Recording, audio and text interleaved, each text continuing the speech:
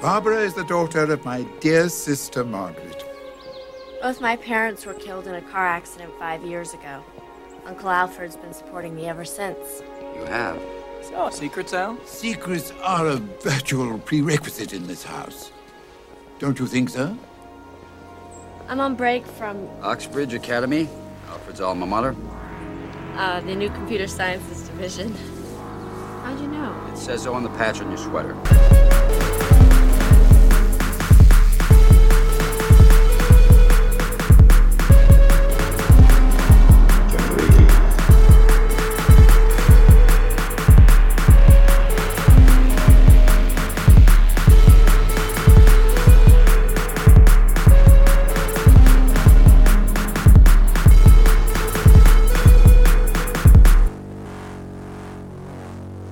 Hello, everybody, and welcome to Generation Lost, the show where me and Jeremy watch movies. I'm Bryn, that's Jeremy, and today we have a guest called Will Menaker. Hello. Will, thank you Will? for joining us. Thank you for I feel like you were the first person we might have asked to be on the show because we had just started it when you guys released the Good Times. What was it? The Good Times. It was Ohio. the party for the Good Times at the Iowa State Fair short film. Yes, we told you about it, and we were all very drunk, and we talked about doing this episode. Yeah, we talked. Yeah. Well, No, I I stuck with my original movie recommendation to do.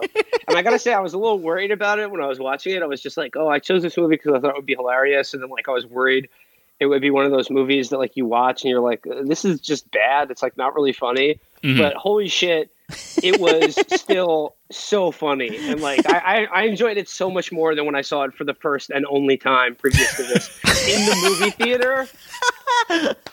I also saw it in the movie theater. Okay, wait. I came out of the theater like so angry when I first saw this. But no, I gotta say, it really does hold up in a certain way. It All right, really, well, really does. Before we get to that, Yeah. what are we watching this week, boys? What have we seen? Yeah. What did we watch? Will, you want to go first? Jeremy, what did you do? Well, mine's not going to be super exciting because what happened was I spoke to a friend of the show, Alex Patak, and Yeah. he was watching Out of Shadows for his podcast, Pod Day America, and just talking to him about it for whatever reason, because of my particular mental sickness, prompted me to just watch it again. You watched it again. So I just watched the whole thing again. So, Will, do you know what Out of Shadows is? It sounds familiar, but remind me of It's what is the it? YouTube QAnon documentary. It is Okay. the absolute phenom. Tell me more. Tearing Tell me up more. the charts, tearing up the YouTube charts. It has like something like 15 or 16 million views now, and it Yeah. keeps getting taken down. And essentially, My mother sent it to me, which is how I found out about it. yeah, She was like, you should watch this because you're always talking about how the media shouldn't be trusted. And I was like, yeah. Specifically, but when we say the media shouldn't be trusted, I'm also specifically referring to people on YouTube. Anyone on YouTube should also, just because it's alternative or independent media, Right. doesn't mean it should be also trusted. Yeah, But including Out us. of the Shadows. It Out of sounds Shadows. So it's created by a stuntman, a Hollywood stuntman who suffers a great fall, hits his head, and Breaks his suddenly back. believes in QAnon and satanic cults and stuff. Wow, this is a Phineas Gage situation. Yeah, it's cool though because like for the first hour of the movie, it's like so the CIA did Paperclip and Mockingbird and all this like true stuff that like this is why you Right. shouldn't trust the government, and I was like, okay, I'm in. And then it's like, and also they all worship the devil, and I was like, all right. But you still haven't said anything that's not true, so I don't. I mean, I'm actually, I'm wide awake to this movie now. It sounds like what Loose Change would be if it wasn't true. Very much, Exactly. yeah. It's in the spirit of Loose Change, but much, much worse. It's not nearly as entertaining as Loose Change, nor as compelling. The guy is kind of like the tumble at the beginning is kind of key to this because it just is very scatterbrained and insane. Right. It really loses the plot that, like, towards the end of the movie, the last 15 minutes of the movie is this woman who you've probably heard of if you've listened to, like, the QAnon Anonymous podcast or TrueAnon. What is, like, Liz Cronkin? That's Yep, it. that's the one. Yeah. We got Kronk in the house. Kronk in the dock. All right, I'm watching this tonight. So it's like the last 15 minutes are just the Kronk show. And it's just like, God, she just starts being like, great. Another woman now who that suffered major brain damage. This is before she started taking like hydrochloroxine or whatever that shit Yes. is. Yeah. I love hydrochloroquine. I really just want to... Hydrochloroquine, yeah, it's great. Everyone should. We should get a check from Trump and then like a little vial of it to just be like, bottoms up, everybody. Yeah, I'm dropping doing it in fucking my eyes. mid-show ad reads for it. Yeah. Yeah, by the way, Batman and Robin reminds me of... Speaking of poppers, our sponsor this week is hydrochloroquine. The quarantine queen.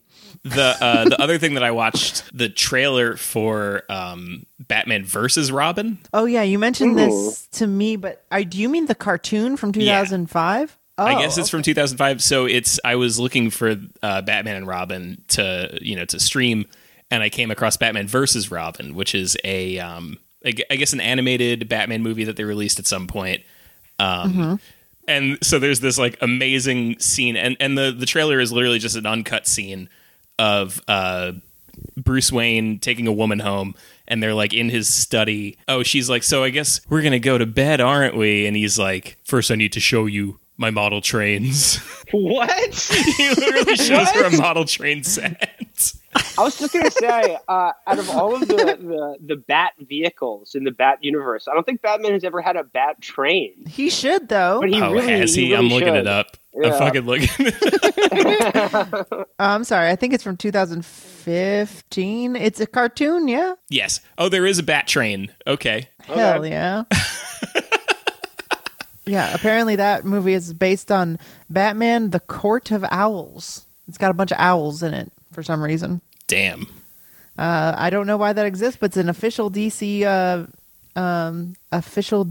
movie. Yeah, well, they made a lot of those. Batman finally meets his match in Owlman, in terms of like sort of nocturnal flying animals. Yeah, like the night owl. Sort of predators. Night owl, who's a cool guy. Yeah, after watching the movie that we watched, I started thinking a lot about Watchmen, because at the end of this movie, they play the Smashing Pumpkins song that they wrote for it called "The End is the Beginning is the End." That was the height of Billy Corgan's songwriting ability.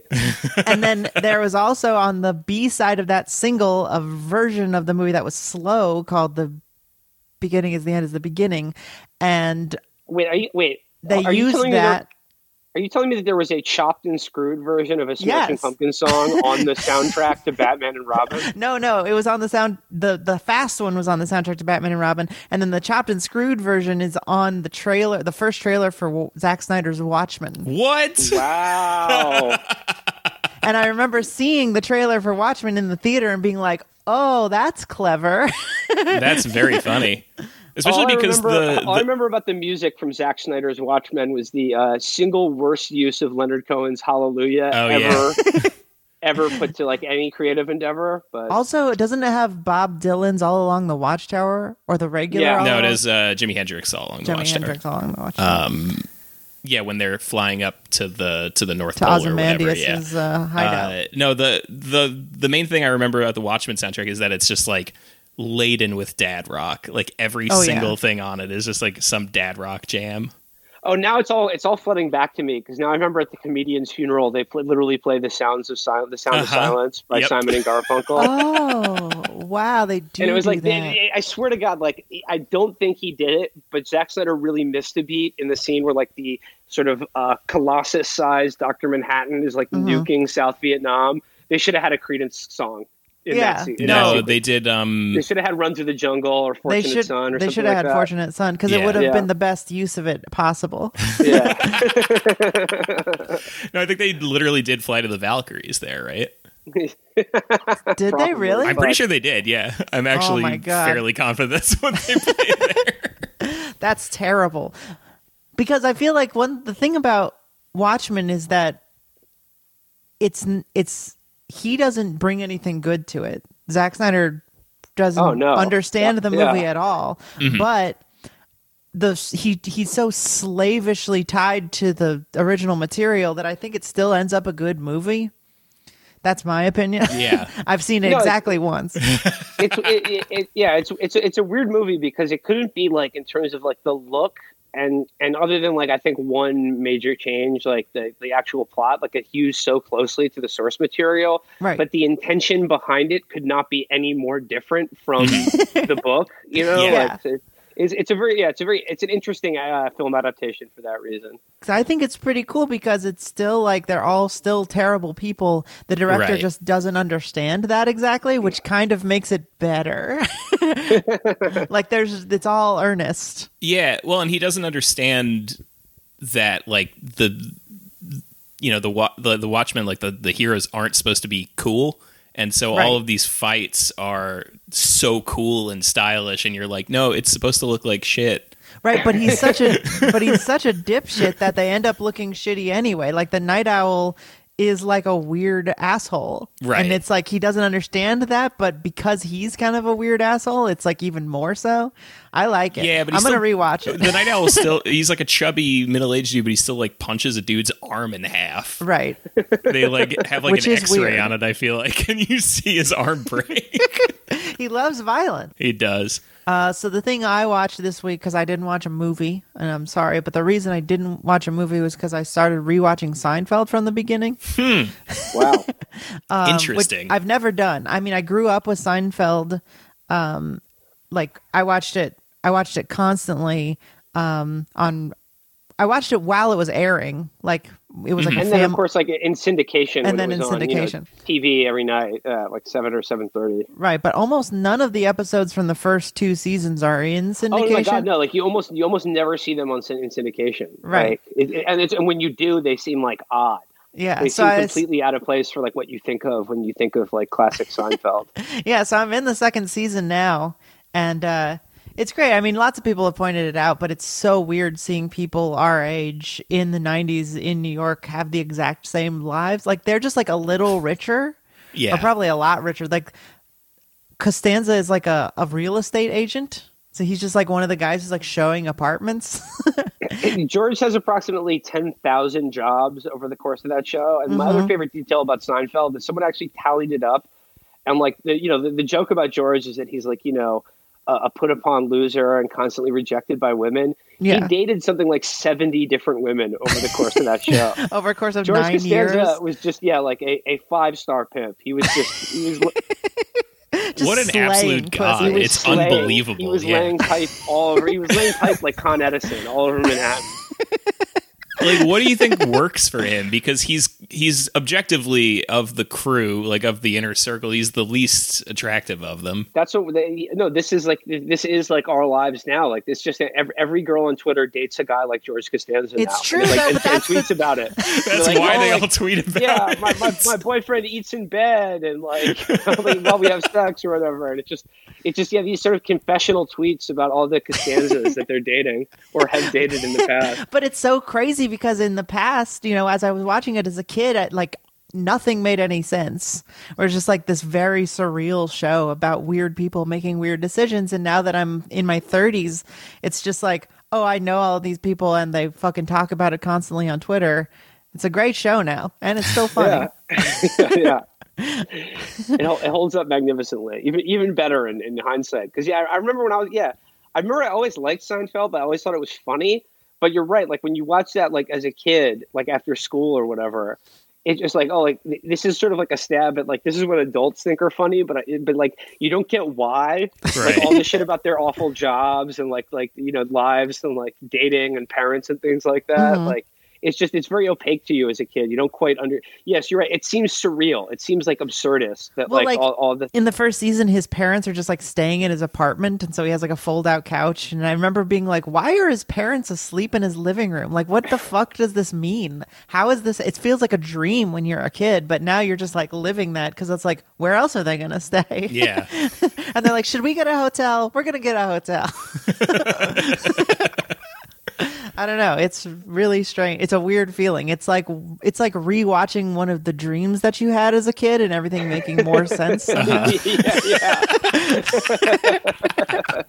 It's like, oh, of course the alligator is eating the beach ball. That makes sense. Yeah, just oh yeah, that's right. That represents my horrible parents. Dreams are a way that like your future self unconsciously casts message to yourself like in the past. I kind of really really make believe sense that. of it, like when you're living your waking life catches up to the dream life. Mm-hmm. But hopefully by then the dreams I'm having now are like the dreams that my dead self is giving me. So that's why I don't remember them anymore, because they don't exist. They're in the minus land. Yeah. What did you watch this week? Okay, I'm just gonna run down. I got my letterbox queued up here. Let's go down the list. Here we go. So you've been doing a lot. We've got Hour of the Wolf, classic. Ooh, fantastic, Bergman. Like this is just it's an art film, but it's a tight 90. It's it's like, and I watched like a movie about Swedish people staring at each other in black and white, so I can give myself permission to watch a Van Damme movie later. Oh, so you're still a snob even in quarantine. Like you're holding yourself to. Okay. I mean, you'll see the way that my tastes sort of go here. So next up, we got Mikey and Nicky. That's the Elaine May sort of like Shaggy Dog gangster story with John Cassavetes and Peter Falk. Who directed that? This is very Elaine May. Okay. And this is sort of a very kind of like a proto like Uncut Gems, like two guys and their sort of like Shaggy Dog fuck up like nighttime odyssey through Philadelphia. Okay. Then next up we have another classic, The Red Shoes by Powell and Pressburger. Mm-hmm. And then sure, I'm a snob up until the Roland Emmerich Godzilla. Hell remake, yes. Which was abominable. It was horrible. Is that with Bryan Cranston? No. The Matthew Broderick. This is the one Broderick. With. This is the Matthew Broderick. Yes, the Matthew Broderick one. Hell yes. This is like. I was inspired to do this because like someone tweeted about this week, and they said that like, okay, you're Roland Emmerich. You've just done Independence Day, like one of the biggest summer blockbusters of all time. Yeah. You can do whatever you want. You're going to do Godzilla. And like, what's the cast that you asked for? Like, you can ask anyone. And you're like, get me Matthew Broderick, Hank Azaria, and Harry Shearer. Two guys from The Simpsons are lead roles in the Godzilla remake. God and damn. Then the other lead is Jean Reno. What? Why? He plays a French secret agent. It is a baffling movie, but it was like the cast. This was sort of like interestingly funny, and then the movie itself was just one of those like weird like that 90s era of like disaster movies where you get to see Manhattan destroyed over and over again in ways that really seem like 9/11 in retrospect. It's hard to imagine that they weren't priming us for this. Yeah, exactly. And then like the last one I'll give you is actually like this is I just saw this the other night and I'd never seen it before, but this is my actual like 5 bags of popcorn, like A+ like run, don't walk recommendation.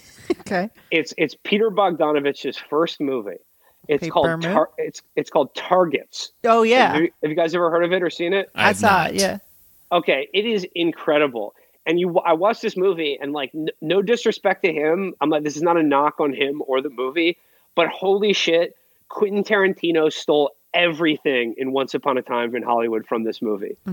Like almost everything. Like it's just like it's basically it's about Boris Karloff plays like an aging horror actor. He's playing himself essentially, who's trying to retire from movies because it's sort of like he feels like a sort of a relic in the new Hollywood, and he just feels a little out of place, and he's like, it's time to, it's time for me to bow out. Like it's not fun for me anymore to do this. And it's this, and Peter Bogdanovich basically also plays himself as the director who was trying to pitch him on his next script, and it's this very sort of charming, poignant story, like meta narrative about like show business and like Boris Karloff playing himself in what would be, I think, his last serious dramatic role.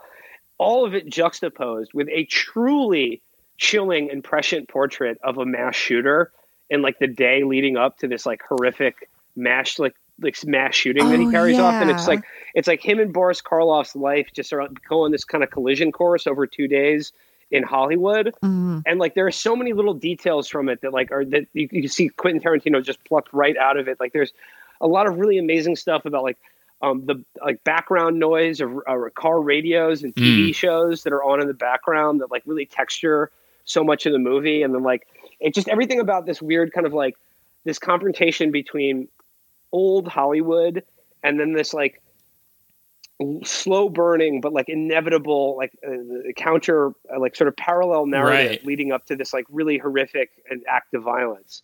It's a really fantastic and interesting movie. It's like it's really just beautifully shot.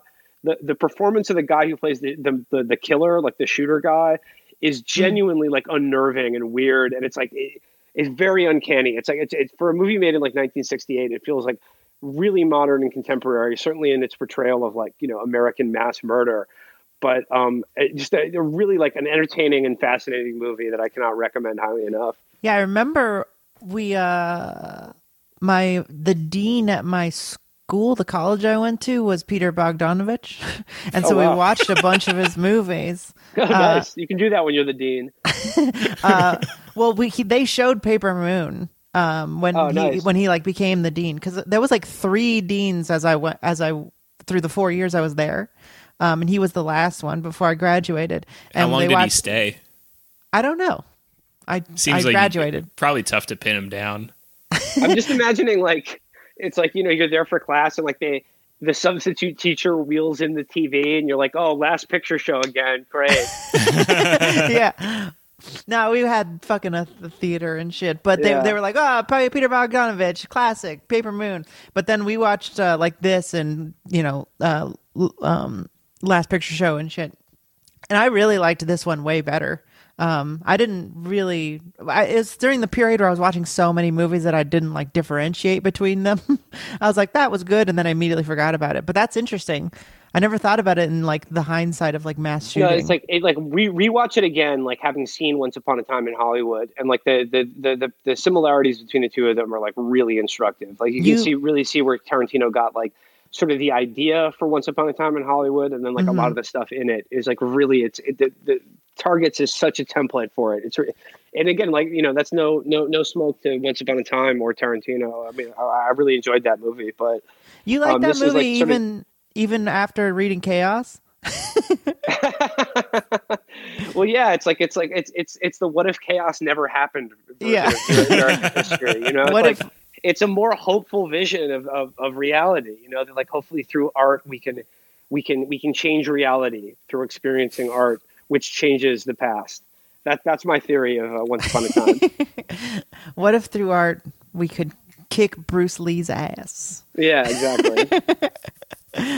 But yeah, Target's. I remember it being really good. I'm excited to rewatch it because I love. It's like, there's a period, and I was trying to describe this when we talked about My Cousin Vinny. There's like a period of movie, like 60s and 70s especially, where it was like people were doing these really experimental but like incredibly tight, like thoughtful, well acted, well scripted movies that like just don't get made hardly ever anymore. And Targets was produced by Roger Corman, so it was like out of that school of filmmaking where it was like really shoestring budget, but like they had a really like, oh god, Laszlo Kovacs is the cinematographer, so it has this really like amazing look to it, and it's just like nice. It's both this, like I said, like this really interesting meta commentary on show business, and it was filmed and takes place during like the same year that Once Upon a Time in Hollywood is supposed to take place in. It's like the contemporary version of that. Wow, it's in 69? Yeah, or 68, I think is when the movie came out. Okay. It's like the same general era. And it's kind of the same plot. It's like a sort of aging actor who feels like, you know, Hollywood has kind of passed him by, and he's like he's past the peak of what was once like could have been a great career. And it's this kind of charming, poignant look at that. And then like I said, is just all like paired with this like really, even by today's standards, like very shocking and disturbing, this thriller about like an active mass murder. It's awesome. Does it have that same sense of like the impending change that Hollywood had, where it's like kind of like the feeling of like Dalton knows throughout the movie that like his time is up because the Thing is changing, but he also is aging, and also, you know, this big event's about to happen. Yeah. Like it's definitely there, and it's like it's in the screenplay. I mean, like that's why Karloff's character is retiring. He's like, you know, like this is for young people. Like it's like a young person's game now. Like nobody wants to see movies anymore. Where I played this sort of like Victorian Gothic heavy guy who's in a castle. Like no one's scared by that anymore, because and then he references like a shooting in the paper, and then of course, like, you know, obviously it's unspoken, but Vietnam and just like the general, like, you know, dark turn of American culture. He's like, no one's scared about like by Frankenstein anymore, essentially. Like this old kind of, you know, Gothic horror. Do you get like little glimpses of his career too?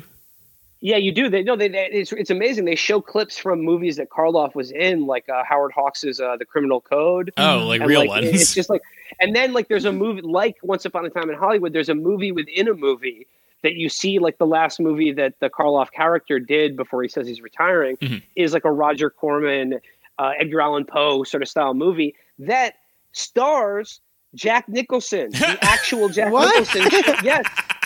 Jack Nicholson shows up in a very small role in the movie, but like as the lead like the sort of hero, romantic lead of the movie within a movie, starring the Boris Karloff character that you see at the very beginning and very end of Targets. So prescient. And also amazingly, the movie starts like in the movie within a movie, so you think you're watching that movie, and then you realize you're in a screening room. And one of the very first scenes in the movie is a really young Jack Nicholson smashing through a door with an axe. What? Yes, it is. There's so many layers in this movie. There's so many mythic resonances going on here. That sounds way better than Hollywood. So did you like Hour of the Wolf? Yeah, that was really good. I fucking love Bergman. Yeah, I like that a lot. It's just sort of like, it's Liv Ullmann just sort of like wide-eyed and terrified, and then it's just like, you know, existentialism and like, you know, fear of repressed sexuality, or, you know, sort of the creative impulse to death or something. I don't know. I'm not saying like I got it totally, but I could see. I really did like it, and you could see like a lot of the touches that influence like David Lynch and stuff like that. Oh, for sure. It's a great movie. Jeremy, have you ever seen any Bergman? Oh, okay. No, we've talked about this before. It's one of those ones that like I keep meaning to eventually get around to, and then I never do. If you're looking to get around to it, like it's an easy lift because it's, like I said, a tight 90. Right. Yes, it's very easy. It's Swedish people staring at each other in black and white, but it's like, you know, it goes down smooth. But also werewolves. All right, well, let's get into the movie. Yeah, let's get into fucking Batman. Right, yeah, and Robin. I got a lot of notes on this one. Yeah, I figure we should start a little early. So this week we watched Joel Schumacher's 1997 masterpiece, the final nail in the coffin. The final nail in the coffin of superhero movies. Yeah, none were made after this. Batman and Robin. You know, I think it was sort of the final nail of that 90s era of superhero movies. Yeah, and like of that era, like sure. Batman was really the only one. It was Batman or like, I don't know, like characters that they invented just for a movie. They weren't based on like Blank Man. You know, Blank Man. Meteor Man. The Rocketeer. I guess that was already a character, but you know, it was just not one that anyone was familiar with. Maybe Teenage Mutant Ninja Turtles. Yeah. But like Batman was the biggest one, and like and there was previous, and like, but like the previous Joel Schumacher Batman movie was like very well liked and successful. Batman Forever, right? And it was like, I mean, I'd be interested to watch that one too. But I just feel like with this one, it was the death knell for Batman as a cinematic property or any superhero until Christopher Nolan, essentially, and like the contrast between this movie and then the Christopher Nolan Batman or Zack Snyder Batman is so funny. Because like this is, I think, honestly, like just a tribute to like the Adam West TV series. This is like if someone gave you $100 million to recreate the Adam West Batman movie. Right. This is what it would be like. But I just think like Joel Schumacher just dialed the camp button up a couple notches too high. Right. And it's like it's not really that much more ridiculous than Batman Forever was.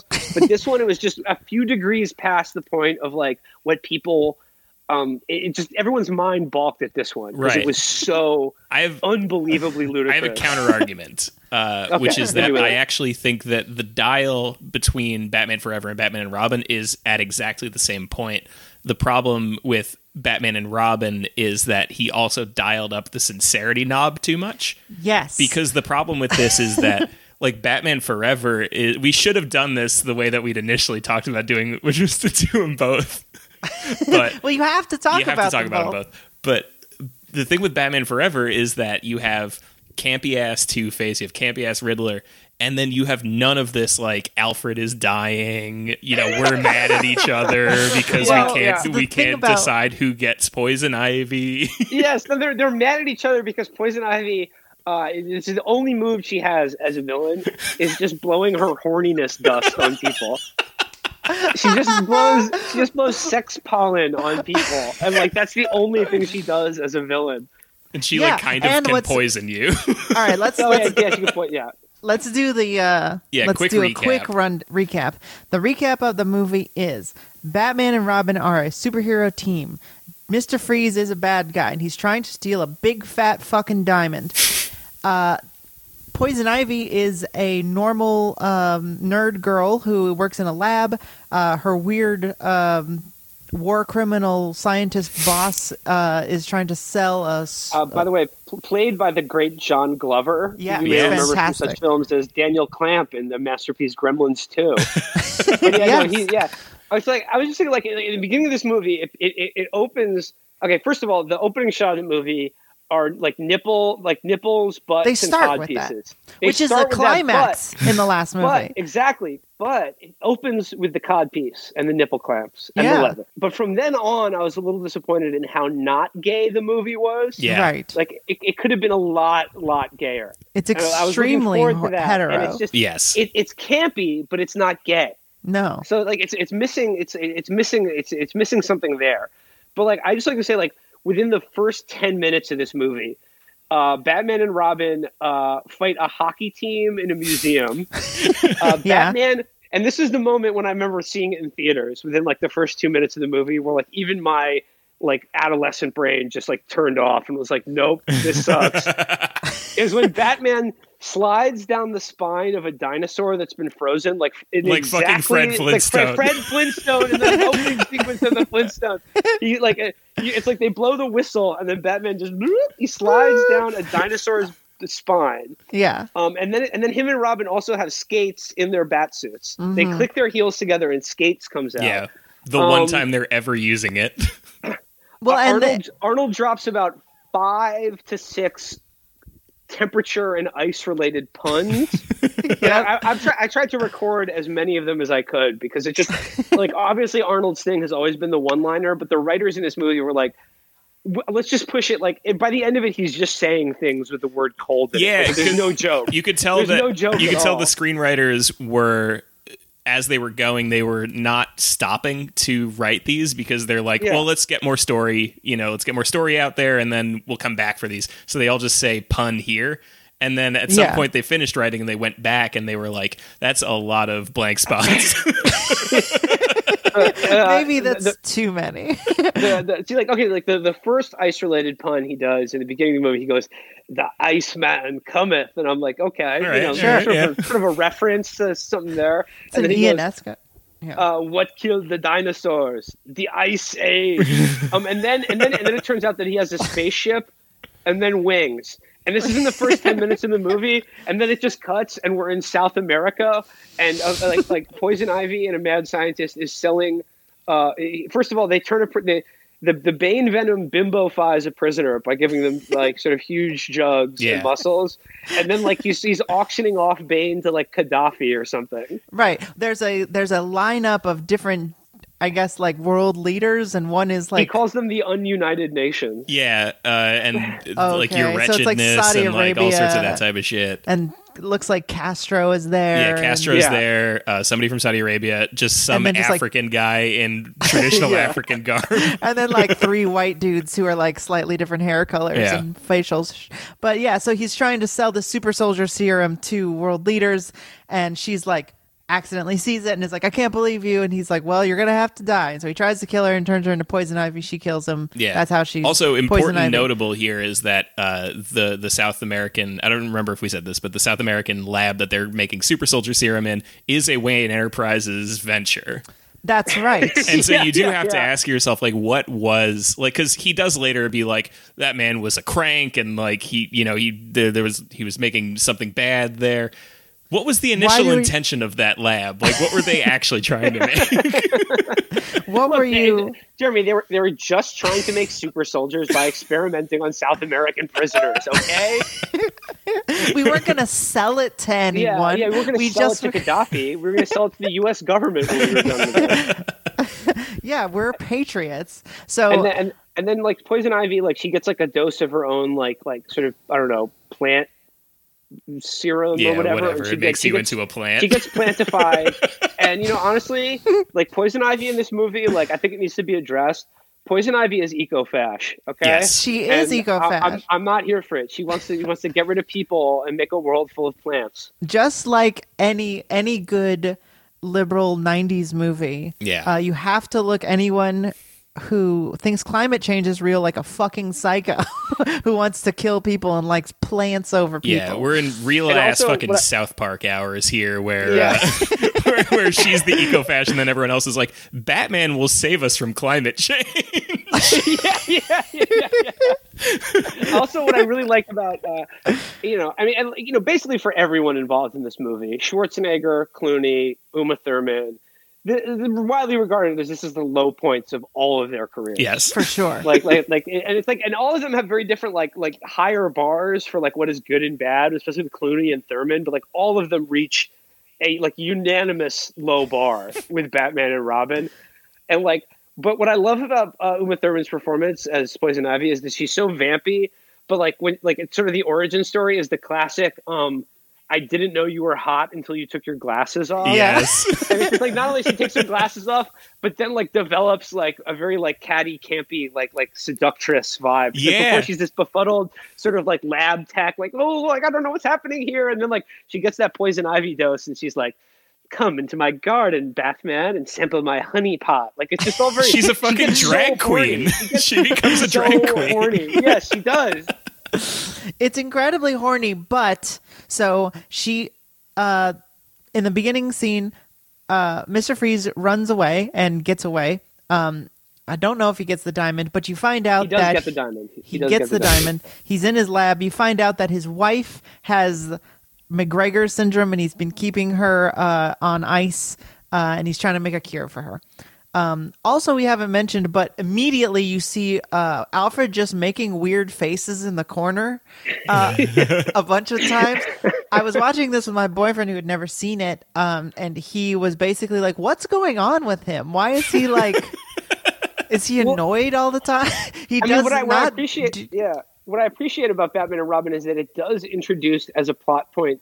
It casts some. I mean, it dismisses it entirely by the end, but it does introduce some doubt about whether this poor old man Alfred like actually does enjoy dedicating every waking moment of his life to serving this insane rich man who he's like known since he was a child. Right. Like for like well over like several decades of his life has been like pampering this fucking lunatic as he has a mental breakdown and decides to like dedicate his resources to becoming like a sort of a fetish vigilante.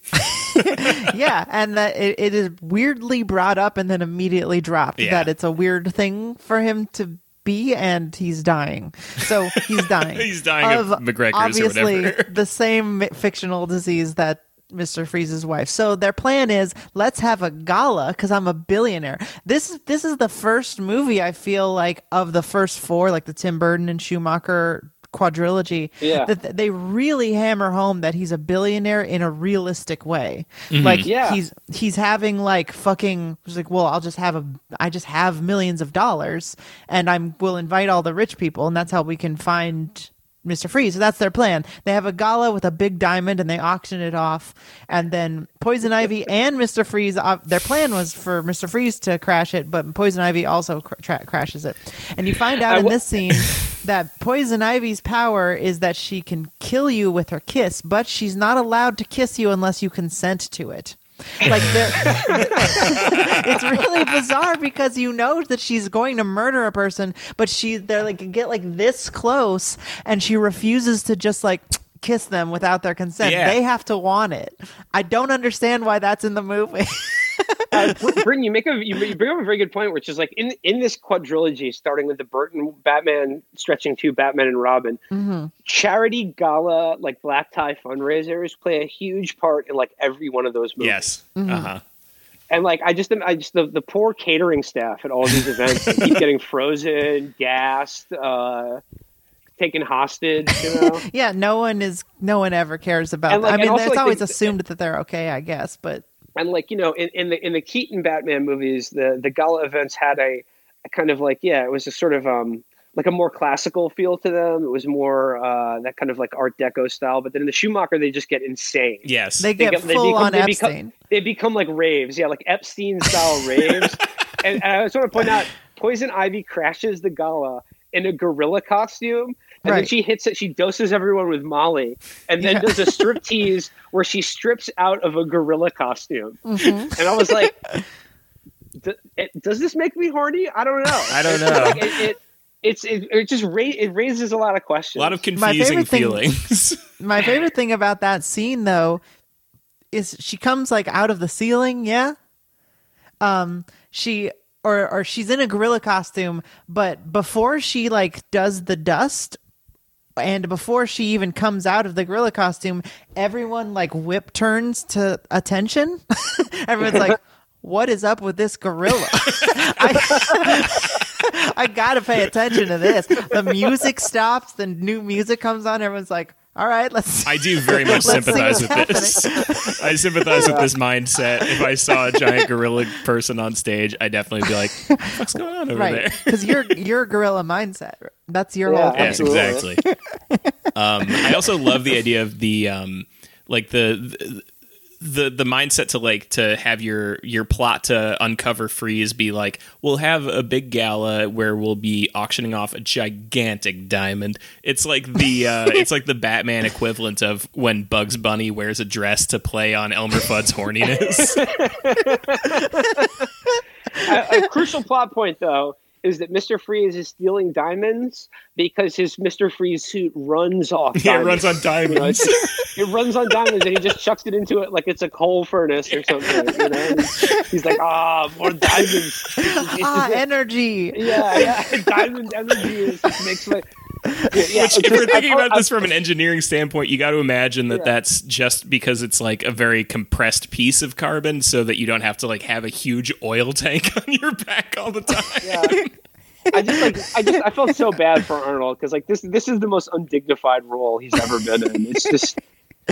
I mean, he was in Jingle All the Way right after this. Okay, but like at least he looked like Arnold in that. That's true. Like bizarre blue contacts and bald and like the whole time. Some Tonka toy fucking silver suit, the entire mech suit, the entire movie, which he gets to keep in prison.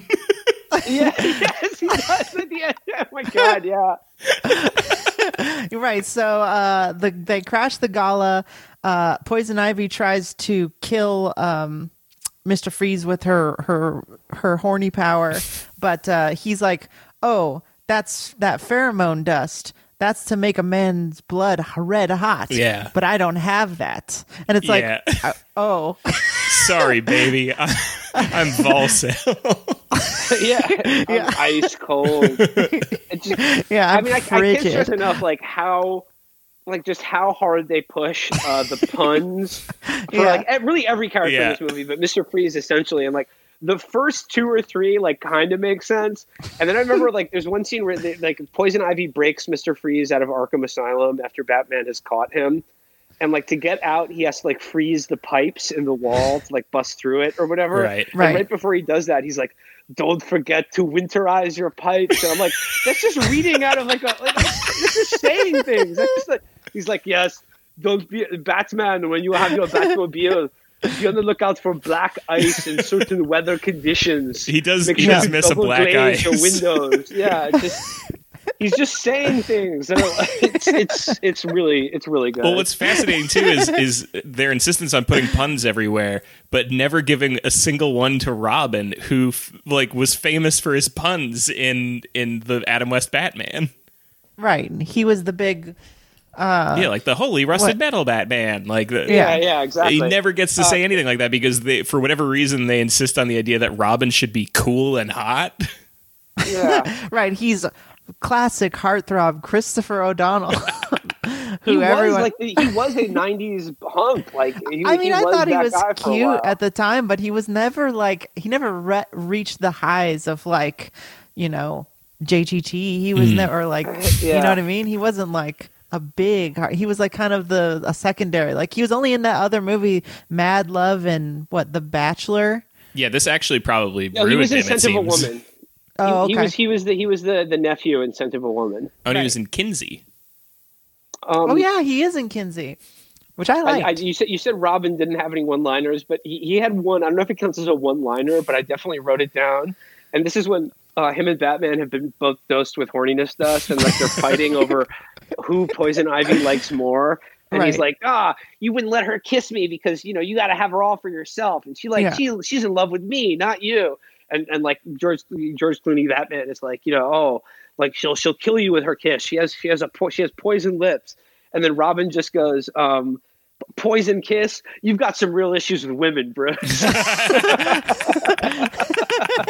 Oh yeah. This movie also gets into weird, it's the very beginning of 90s, early 2000s, girl power feminism. Mm-hmm. Oh yeah. So right after this, I think Alicia Silverstone is Alfred's grandniece or something. Yeah. And something like that. she shows up.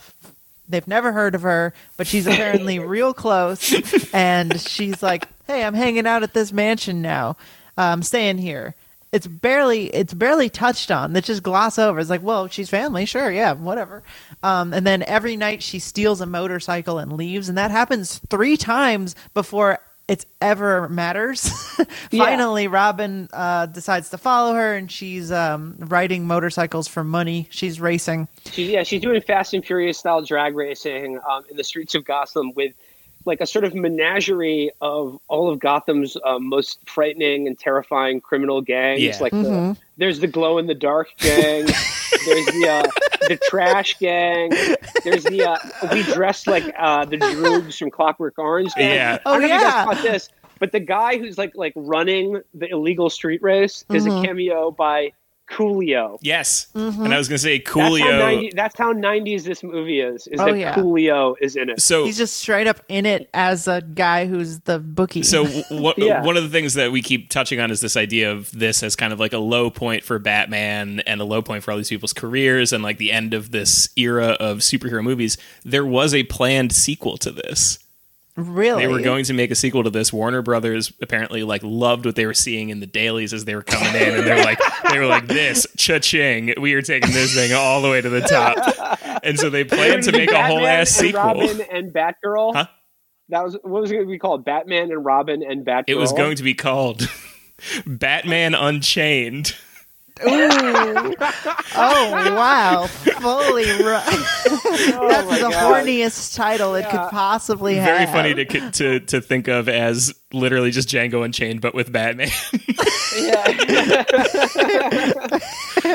it was gonna. The reason I thought of it is because it was going to be Coolio was going to play the Scarecrow. Oh, are you serious? Wow. God damn it. This is what they took from us. This is what they Look what they did to my boy. Coolio could have had a longer career. Yeah, fuck.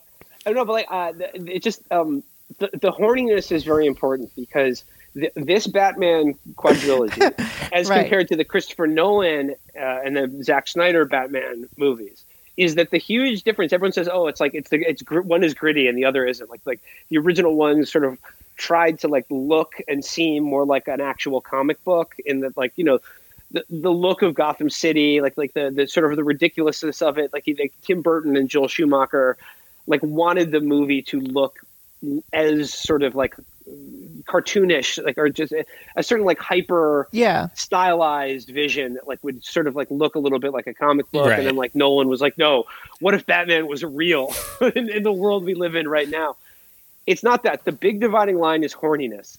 Because even in the even in the Tim Burton Batman movies, they are astonishingly horny. Yes. Like Bruce Wayne, Batman, the Joker, Penguin, Catwoman are they are just, everyone is just they're just torqued constantly. Yeah.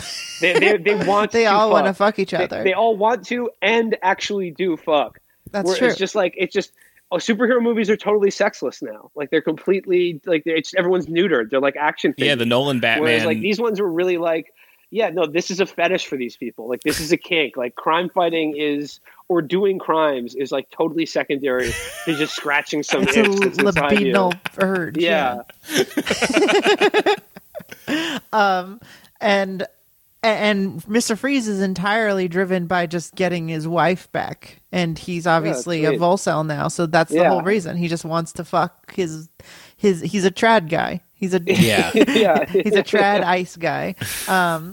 And so we haven't really even talked about Batman, who's barely in the movie, it feels like, or he's just like not present. Kind of an afterthought. Yeah. He basically, George Clooney is, I have to say, the worst Batman, like by far. And I feel like it's not his fault. It's everyone else's fault. But he just has nothing to do in this movie. He's just like, he wants to fuck Poison Ivy for like a scene and then realizes that she's the villain and will kill her. And Robin is like, nope, gotta fuck. I gotta get it in. Gotta get it in. and anything you do to stop me from fucking is betrayal. Yeah, it's on sight, my dude. And so that's the main conflict of the movie. Yeah. Is that they introduced this completely undeveloped subplot where Elle Macpherson plays Bruce Wayne's girlfriend, who's like they've been going steady, and she's in like 2 scenes, and then like it's just one of them. She's like, "Hey, are you gonna marry me?" And he's like, "No," and that's it. And then she never comes back.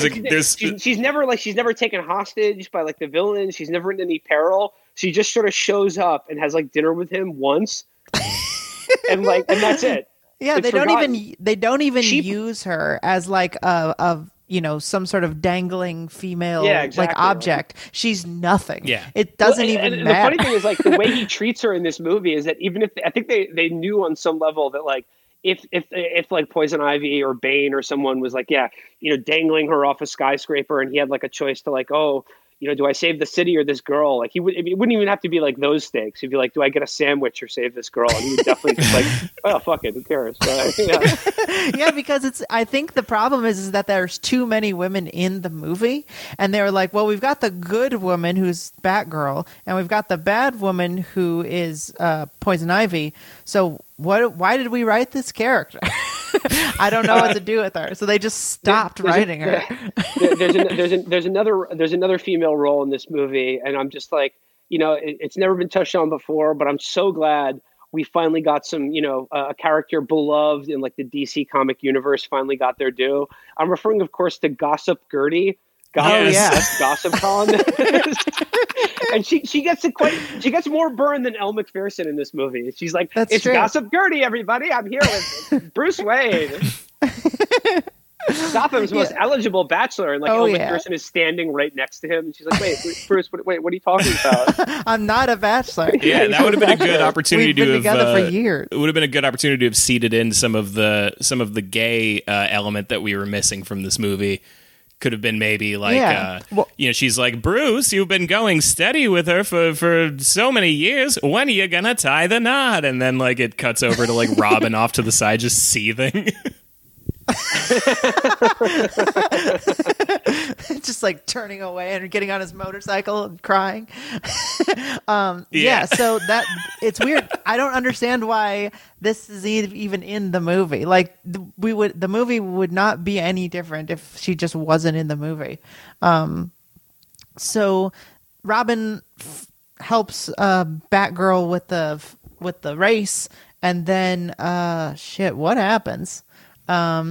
Basically, they find out that she's Batgirl or something. Like, she just decides she's going to be Batgirl. Herself. No, what happens is that, like, Alfred's dying, and Batgirl. You find that out. She introduces, like, this idea that, like, she's like, I've come back, and, like, I'm going to take all the money that I've won doing motorcycle races, and I'm going to give it to Alfred to liberate him from his life of demeaning servitude to this rich pervert. Yeah. She's going to buy Alfred's freedom from Bruce Wayne, which is how it works. There's a great scene where she's telling Robin this, and he, like, doesn't get it. He's like, "What are you talking about? Alfred's happy. We treat him like one of the family."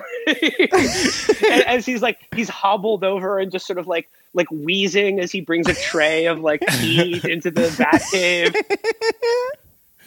Yeah, and I want to stop here and mention that this movie really, like, I feel like it's trite in a certain way to mention that Batman is a insane billionaire who he's just Jeff Bezos if Jeff Bezos went around murdering people. Right. And I understand that it's a and people are like, well, it's just a comic, or it doesn't matter. But it's like, this movie makes it really, really clear that he's a terrible person, but thinks that it's cool. Like that this whole system is bad, and that it's cool that it's bad. Because they present you with that, and then it's just like, actually, no, he is happy. No, yeah, like, exactly. Like, Alfred is fine with all this. Like, he's just like, oh, after they, spoiler alert, they save his life from McGregor's disease, or Mr. Freeze does, because he turns good at the end. But, like, basically what happens is that, like, as he's dying, like, in his sort of, like, dementia stupor, he's on that Joe Biden shit, and he, like, talks to Alicia Silverstone like he's like her mother or something, or like, she's like, you have to give this to my brother, like, he has to fulfill my duties if I die. And he gives her, like, the hard disk that will, like, unlock all of Batman's secrets. Yeah, and I really love this one detail where it takes Alicia Silverstone about 4 seconds of sitting at a desk trying different passwords until she finds out that Alfred has encrypted, like, the crown jewels of, like, all of Batman's secrets with a password that is Peg. Yes, it's a 3-letter password. It's like her mother's name. Oh, like, God. Yeah.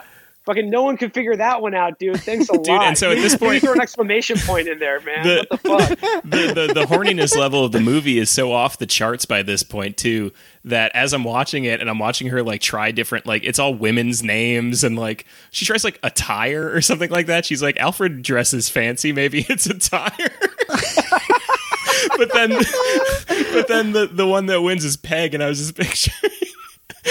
She enters the password, and it's just a video of him just getting railed out.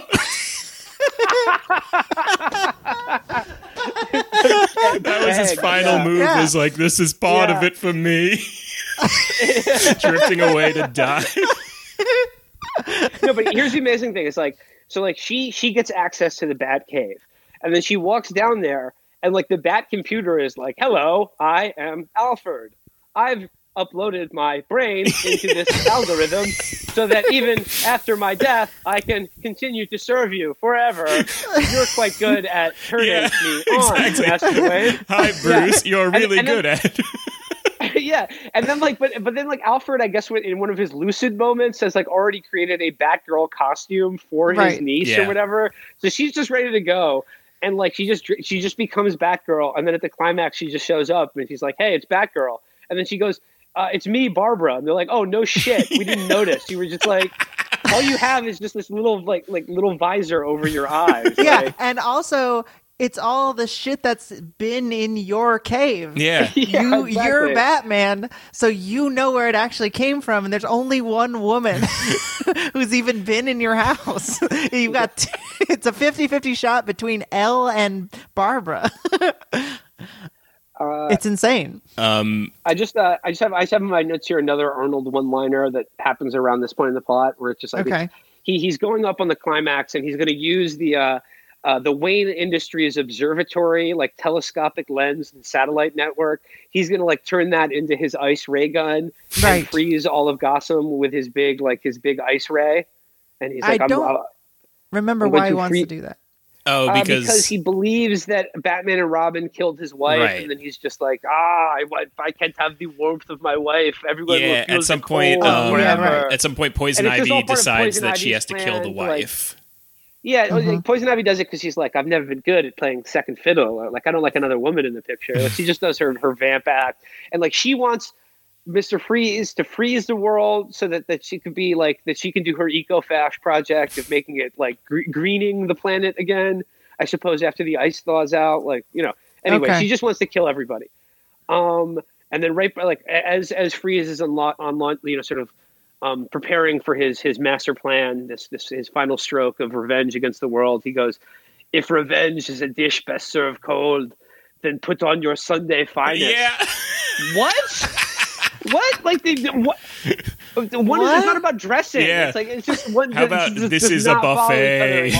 Yeah, exactly. That would work. If revenge is a dish best served cold, then this is Baskin Robbins. I don't know. Then I'd better unbutton my top button because I've had a lot of revenge.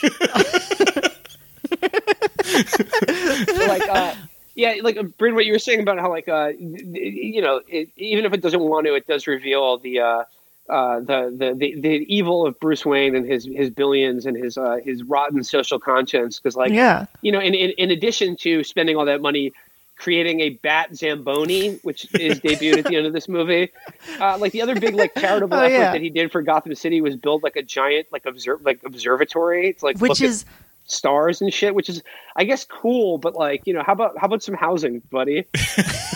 Yeah, exactly.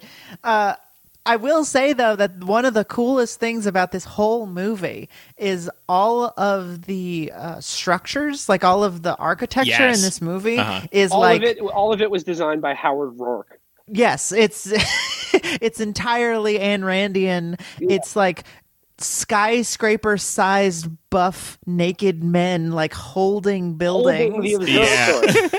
And the coolest part of the movie is like there's like a hand that they like launch off of, like the 3 different fingers. Right. And I think that's near the beginning of the movie. But some of that stuff looks awesome. And if there's any reason to watch this movie, it's that, I think. I was going to say minimal, but it's cool. The action sequences in this movie are like they just jumped ahead in time and adapted the action that would be in the Nintendo 64 video game adaptation of this movie and just made those in like that was the movie. Right. Yeah. Because like that, what would fit and be fun to play is like what's in the movie. It's not fun to watch. No, not at all. But like you can see like obstacle approaching, like hit X to jump, like the physics utterly bizarre. Oh, it's so weird. Every single action scene, they all take these weird, when they jump and fly and stuff, they take these weird like knuckleball trajectories where they just it's so oh my god, I was trying to think of something to describe like the physics of how people's bodies react in these action scenes, and it's a knuckleball physics.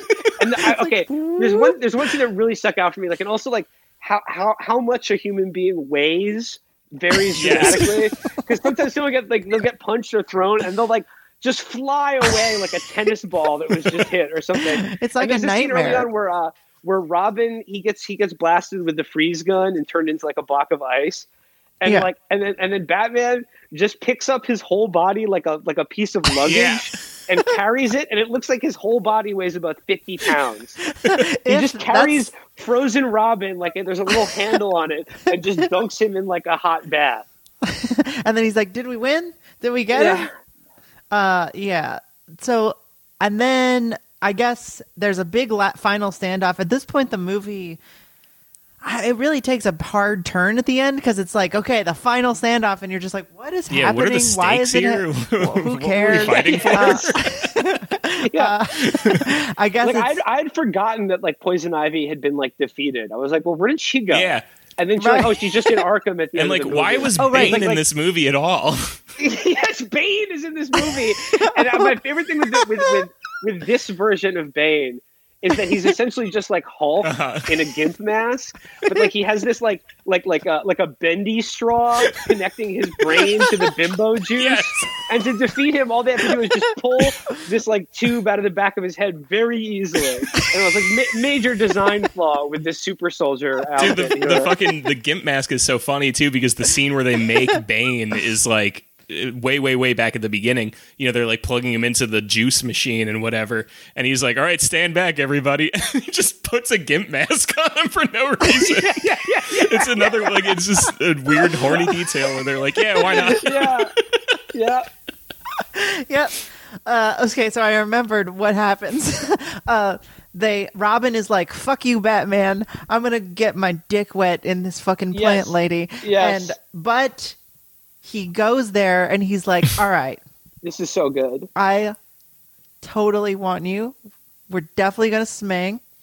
But I got to know, what is your plan for, you know, are you really a bad person? And she's like, kiss me first. And he's like, tell me first and I'll kiss you. And she's like, all right, we're going to kill everyone. And he's like, interesting. And then he's like, all right, well, a promise is a promise. And so they kiss, and she's like, bad news, I'm afraid. You're actually about to die. And he's like, but I have rubber lips. Yes. Which apparently saves you. So and good. then he put contact cement over his lips Yeah, and then kissed her and was just like, no, and then I had to write this line down because it is just such a brilliant piece of writing. Mm-hmm. His big comeback to Poison Ivy, where she's like, "Well, why aren't you dying?" Is he peels off his lips and then goes, "Rubber lips are immune to your charms." And I was just like, that line was written by like a Japanese video game, or just like the human manifestation of cocaine, like someone who had just done so much cocaine that they've become like just a rock. Yeah, it really reminds me of like being on like snorting caffeine pills and Adderall at the same time, and you're like, it is 5 a.m. right now, and the paper is due at 8 a.m., and I still have to have time to print it, so here we go. Yeah, exactly. It feels like come down writing, where you're just like, you're on the back end now, and you're just like, and fuck it. Sure. Rubber lips are immune to your charms. So instead of, they are inches away from each other's face. He takes off his fake lips, and she's like, and he says, rubber lips are immune to your charms. And instead of just leaning in a little and kissing him again, she pushes him into water. Yeah, darn, thwarted. And then Batgirl shows up, and because it's 1997's feminism, she's like, I will beat up the woman. And then she kicks her ass, and then she falls into her chair, and then it like folds, and that's her ending. That's it. She's like, oh no, I'm caught in a chair, and then that's it. Also worth noting, I'm caught in my plant chair. Yeah. During the fight, Batgirl has a whole monologue about how like you're using horniness to gain power, and you give women a bad name. Yeah. She was like, I think she even says something like, "It's the '90s." Yeah. It feels like it. I'm not. Yeah. Yeah. No, it's just like cluing you in case you were wondering what decade this produced this fucking movie. But they were like, way to be passive aggressive, and like I love that she's like, Alicia Silverstone in a skin-tight black latex Batgirl costume is like, using sexuality to appeal to men? I don't think so. You're canceled, sis. yeah, that's tea. We shan't be having it, ma'am. That's what the liquid was. It was tea. Yeah. I simply will not be taking it. And it's like, I don't know about Chris O'Donnell, but like Alicia Silverstone was like the babe of all babes. Oh, of the 90s. Like way more than Uma Thurman. Aerosmith videos were like, forget it. Like from that on, like. So, Mr. Freeze, meanwhile, they find out she's Batgirl, and they're like, cool, we'll have to kill you. Haha, just kidding, you're a part of our team now. Yeah. We've known you for all of 3 hours. And so they are like, okay, well, if Mr. Freeze is trying to freeze the whole city, he basically does it. That's the weirdest thing about this, is that he's just like, I'm going to freeze the whole city, and then he does it. And they're like, he has to freeze the whole city, but crucially, and they set this up early in the movie, once he hits you with the freeze gun and you have a block of ice, you become a block. You have exactly 11 minutes before you die. That's right. So it's just start that clock. 10:59, you're okay. 11:01, bye bye. Your block of ice change forever. Yeah. All people, it doesn't matter how old or frail or sick or immune. Yeah, no it changes. doesn't matter. It's like the exploding palm technique from Kill Bill.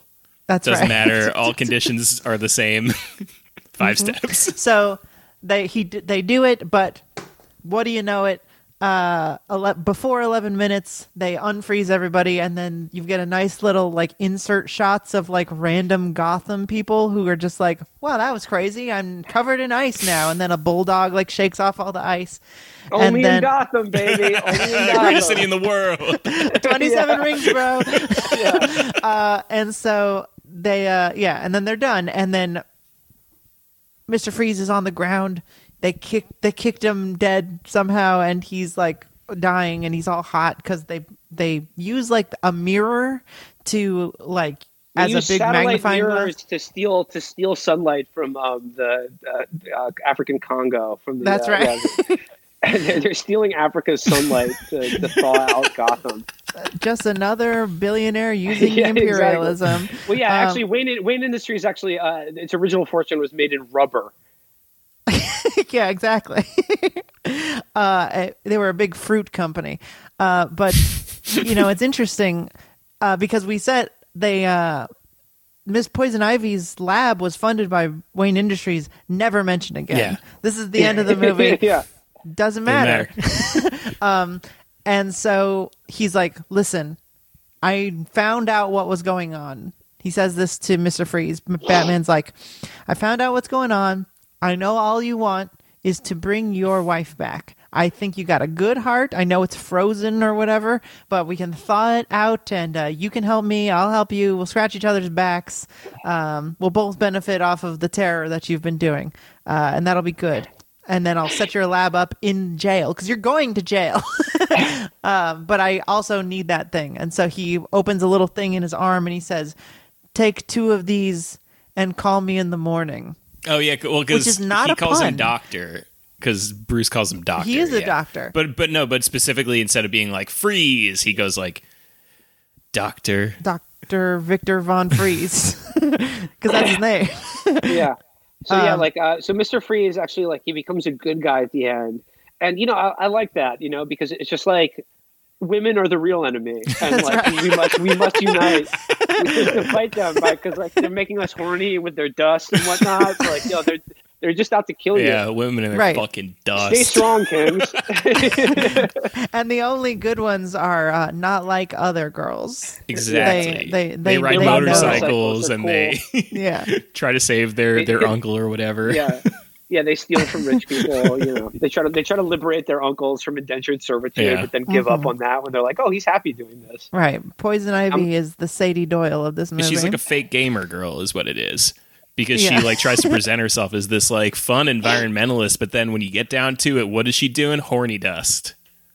Yeah. It just Poison Ivy, it's just she makes us realize that we all just want a glam goth eco-fash GF. Yeah, that feel when. Yeah. So he gives him the cure, and then it's they go back home to their enormous mansion, and they put these little things in his IV, and then hours later he's not dying anymore. Look at this Master Wayne. Fucking moonwalking. Would you like me to prepare a meal for you from scratch for all of you? This is the only thing that gives my life meaning. Are we done with these dishes? Yeah. That's literally what happens, and then it's over. And then Barbara's just like, "Well, you know what? Now that I realize I can have cool, warrior tech, and we can all just live in the same house together and not fuck ever. It's fine, actually, and it's okay that you have my grandfather as a servant or whatever." And then it's over. That's the end. Yep, that's it. Batman and Robin, ladies and gentlemen. I gotta say, watching this movie, it was honestly it was not painful to get through. It was 2 hours long, but I did not feel the length at all.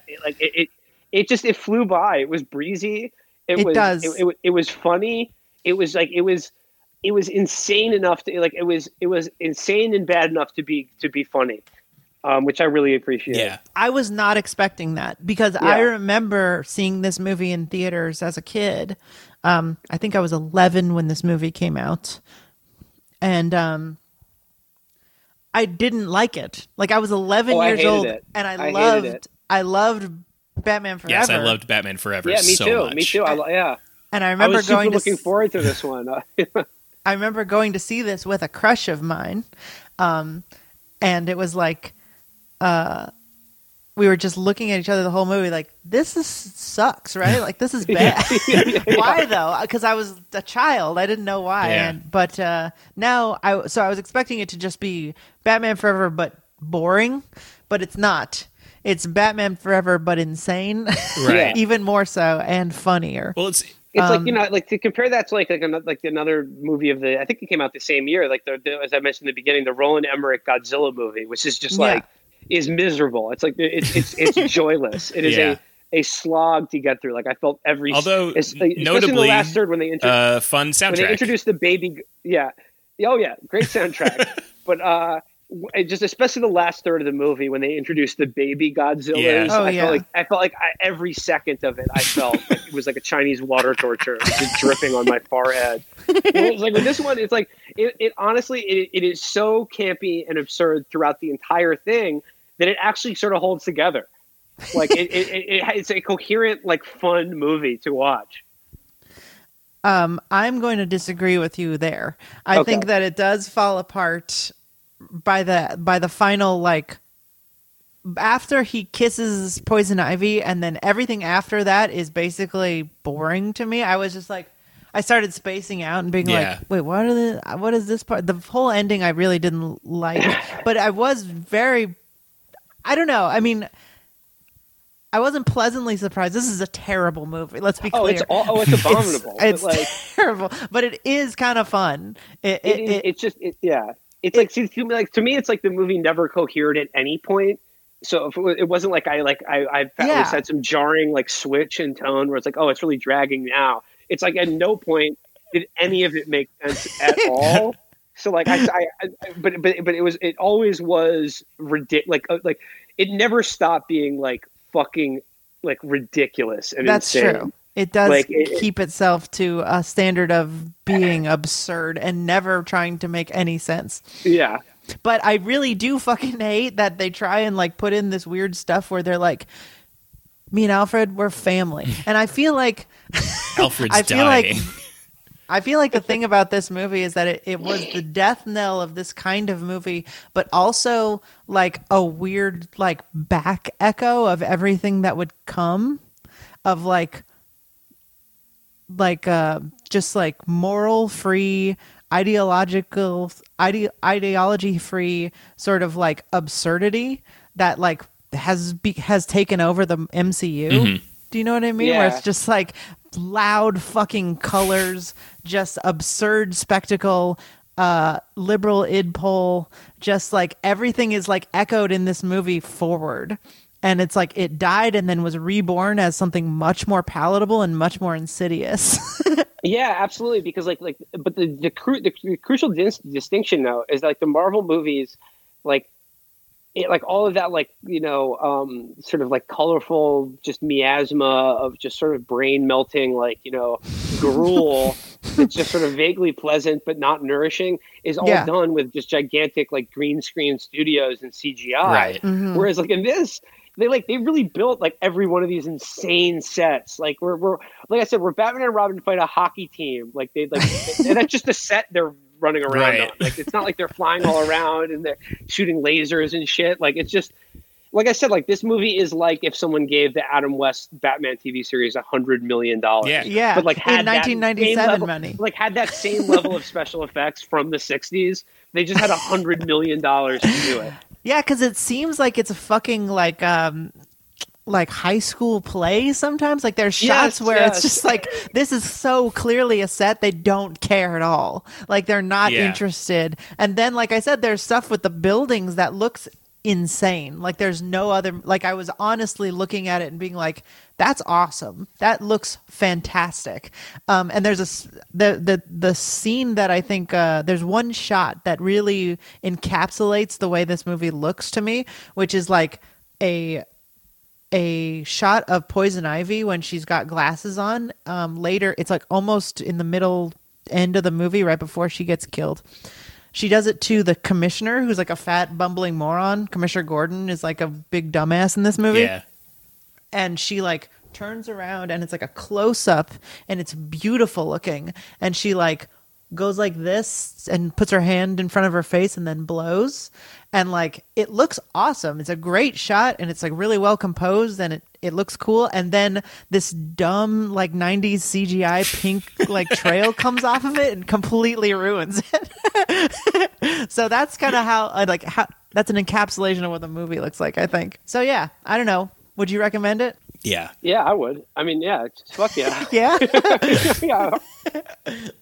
Like, yeah, this is a good movie to like. It's a good movie to watch and like make fun of along with it, and just laugh at like every like just like it's a movie that's entertaining to watch and like consider the fact like try to tally up in your head how many distinct individuals had to say yes to like every single decision that was made to produce this movie. You know, and like it's just like that. It's fascinating, like through that lens. Like, oh yeah, they're trying to ride this shit all the way to the top, and this was the top. And then, like Jeremy, like you said, the fact that like Warner Brothers apparently was seeing dailies from this movie, being like, yes, yes, this is going to run around. Give us more. We need the Bat family is going to go forever. It's going to be Clooney, O'Donnell, Silverstone. They're going to rule the marquee for years to come. We've got him on contract Robin for 7 more movies. Yeah. It's pretty crazy, and I think it really encapsulates a lot of what like was weird about the 90s until I guess Spider-Man in 2002. When 9/11 happened, and then it was just a mess. Superhero movies were a mess until Nolan, I guess. And then it was like, now we live in a terrible world.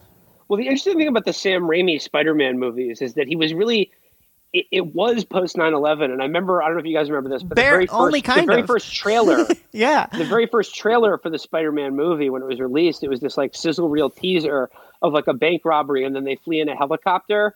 And then the helicopter gets caught in spider webs between the two Twin Towers. Yes. Uh-huh. Yeah.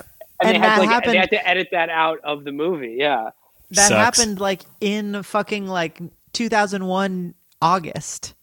Yeah. that trailer came out, and then like weeks later, it was like, well, we're pulling that teaser. They were shoving that down the memory hole. But like what I was saying is like, what's interesting is that like, you know, I guess they kind of had to be fraught with this kind of like, well, you know, returning to superheroes now is this kind of like childhood, like idealized like version of like, what does it mean to be a hero now? Like, you know, now like the firemen are the heroes, but like, interestingly, like the Sam Raimi Spider-Man movies had that like really goofy look of a comic strip, and like, you know, everyone's costumes are like very bright colors, and like Green Goblin's whole fucking getup was just like so funny. Yeah, it was just like this bright Power green like villain samurai mask, but like it's really just like Willem Dafoe's voice and presence that's selling the character. But like Raimi was still very much like adhering to like the newspaper strip, like goofy, like friendly neighborhood Peter Parker, like kid from Queens Spider-Man, where it's just like half of the stuff he's doing is just like, you know, like saving people from muggers and like getting cats out of trees and stuff like that. You know, totally.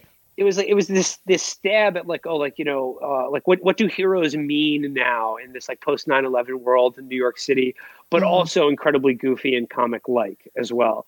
And then Nolan comes along and completely changes it. And they're like, oh, superheroes are serious. Like, what if Batman was real? Like I was saying, which is like the dumbest question you can ask of the superhero genre. It's like, oh, you know what this genre needs? Like more realism, or just like, oh, what if this actually existed in our world right now? Right. But also not changing the perspective of it at all. Like it's like politically still exactly the same, completely neutral, ignore everything. But what if it was, what if he could get hurt? Like what if he was sad? Yeah. I mean, if anything, politically, the Nolan movies are like more reactionary than like, okay, because they're like, you know, hey, we need like a omnipresent like security state, but like run by the right people, or like someone who's like a sort of has a sort of like Tory like stoicism. I think that was the message of those movies. Yeah, and Dark Knight, the Dark Knight, the whole point of the movie is like we have to fool the entire populace. We have to have this like small cabal at the top, but we just can't tell them because that's not how it works. And we all have to understand that sometimes, you know, Commissioner Gordon and Batman have to do bad things. They just have to understand. Like sometimes like you have to like warrantlessly spy on everyone and then like torture people and shit. But you're willing insane. But you're willing to be hated for it to keep everyone safe is the message of that. And like, it's basically like, yes, George W. Bush is Batman. Thank you, everybody. Yeah, isn't that kind of brave? It's like Nancy Pelosi wrote the movie. Yeah. All right. Well, that's been Batman and Robin. Thank you so much, Will Menaker, for coming on the show. It's been great to have you. Would you like to plug anything? I just follow your boy on Twitter. Follow me on Letterboxd. Yeah, follow me on the movie plug. Check me out on Letterboxd if you're looking for more Menaker mindset movie recommendations. Follow us all on Letterboxd. You're just at Will Menaker, right? Yeah, I'm just search for Will Menaker. It'll come up. Yeah, I'm also Kinematography on there. Jeremy does not like Letterboxd because he hates writing. It's true. Yeah, I understand. Hey, reading too. Yeah. Okay. Also, listen to Will Menaker's podcast, Vanderpod. Yes. And if it ever comes back, I promise we'll do another episode eventually. After this season is like long over. The cult hit. It's a TV recap show where you do it 6 months after you watch it. Yeah. And then follow me and Jeremy on Twitter, Kinematography, Jeremy Thunder. Follow the show at GenLostPod. Check out our Patreon at patreon.com/GenerationLoss. And that's it. We'll see you next time. Bye. See you guys. Bye. Bye. I'm afraid that my condition has left me cold to your pleas of mercy.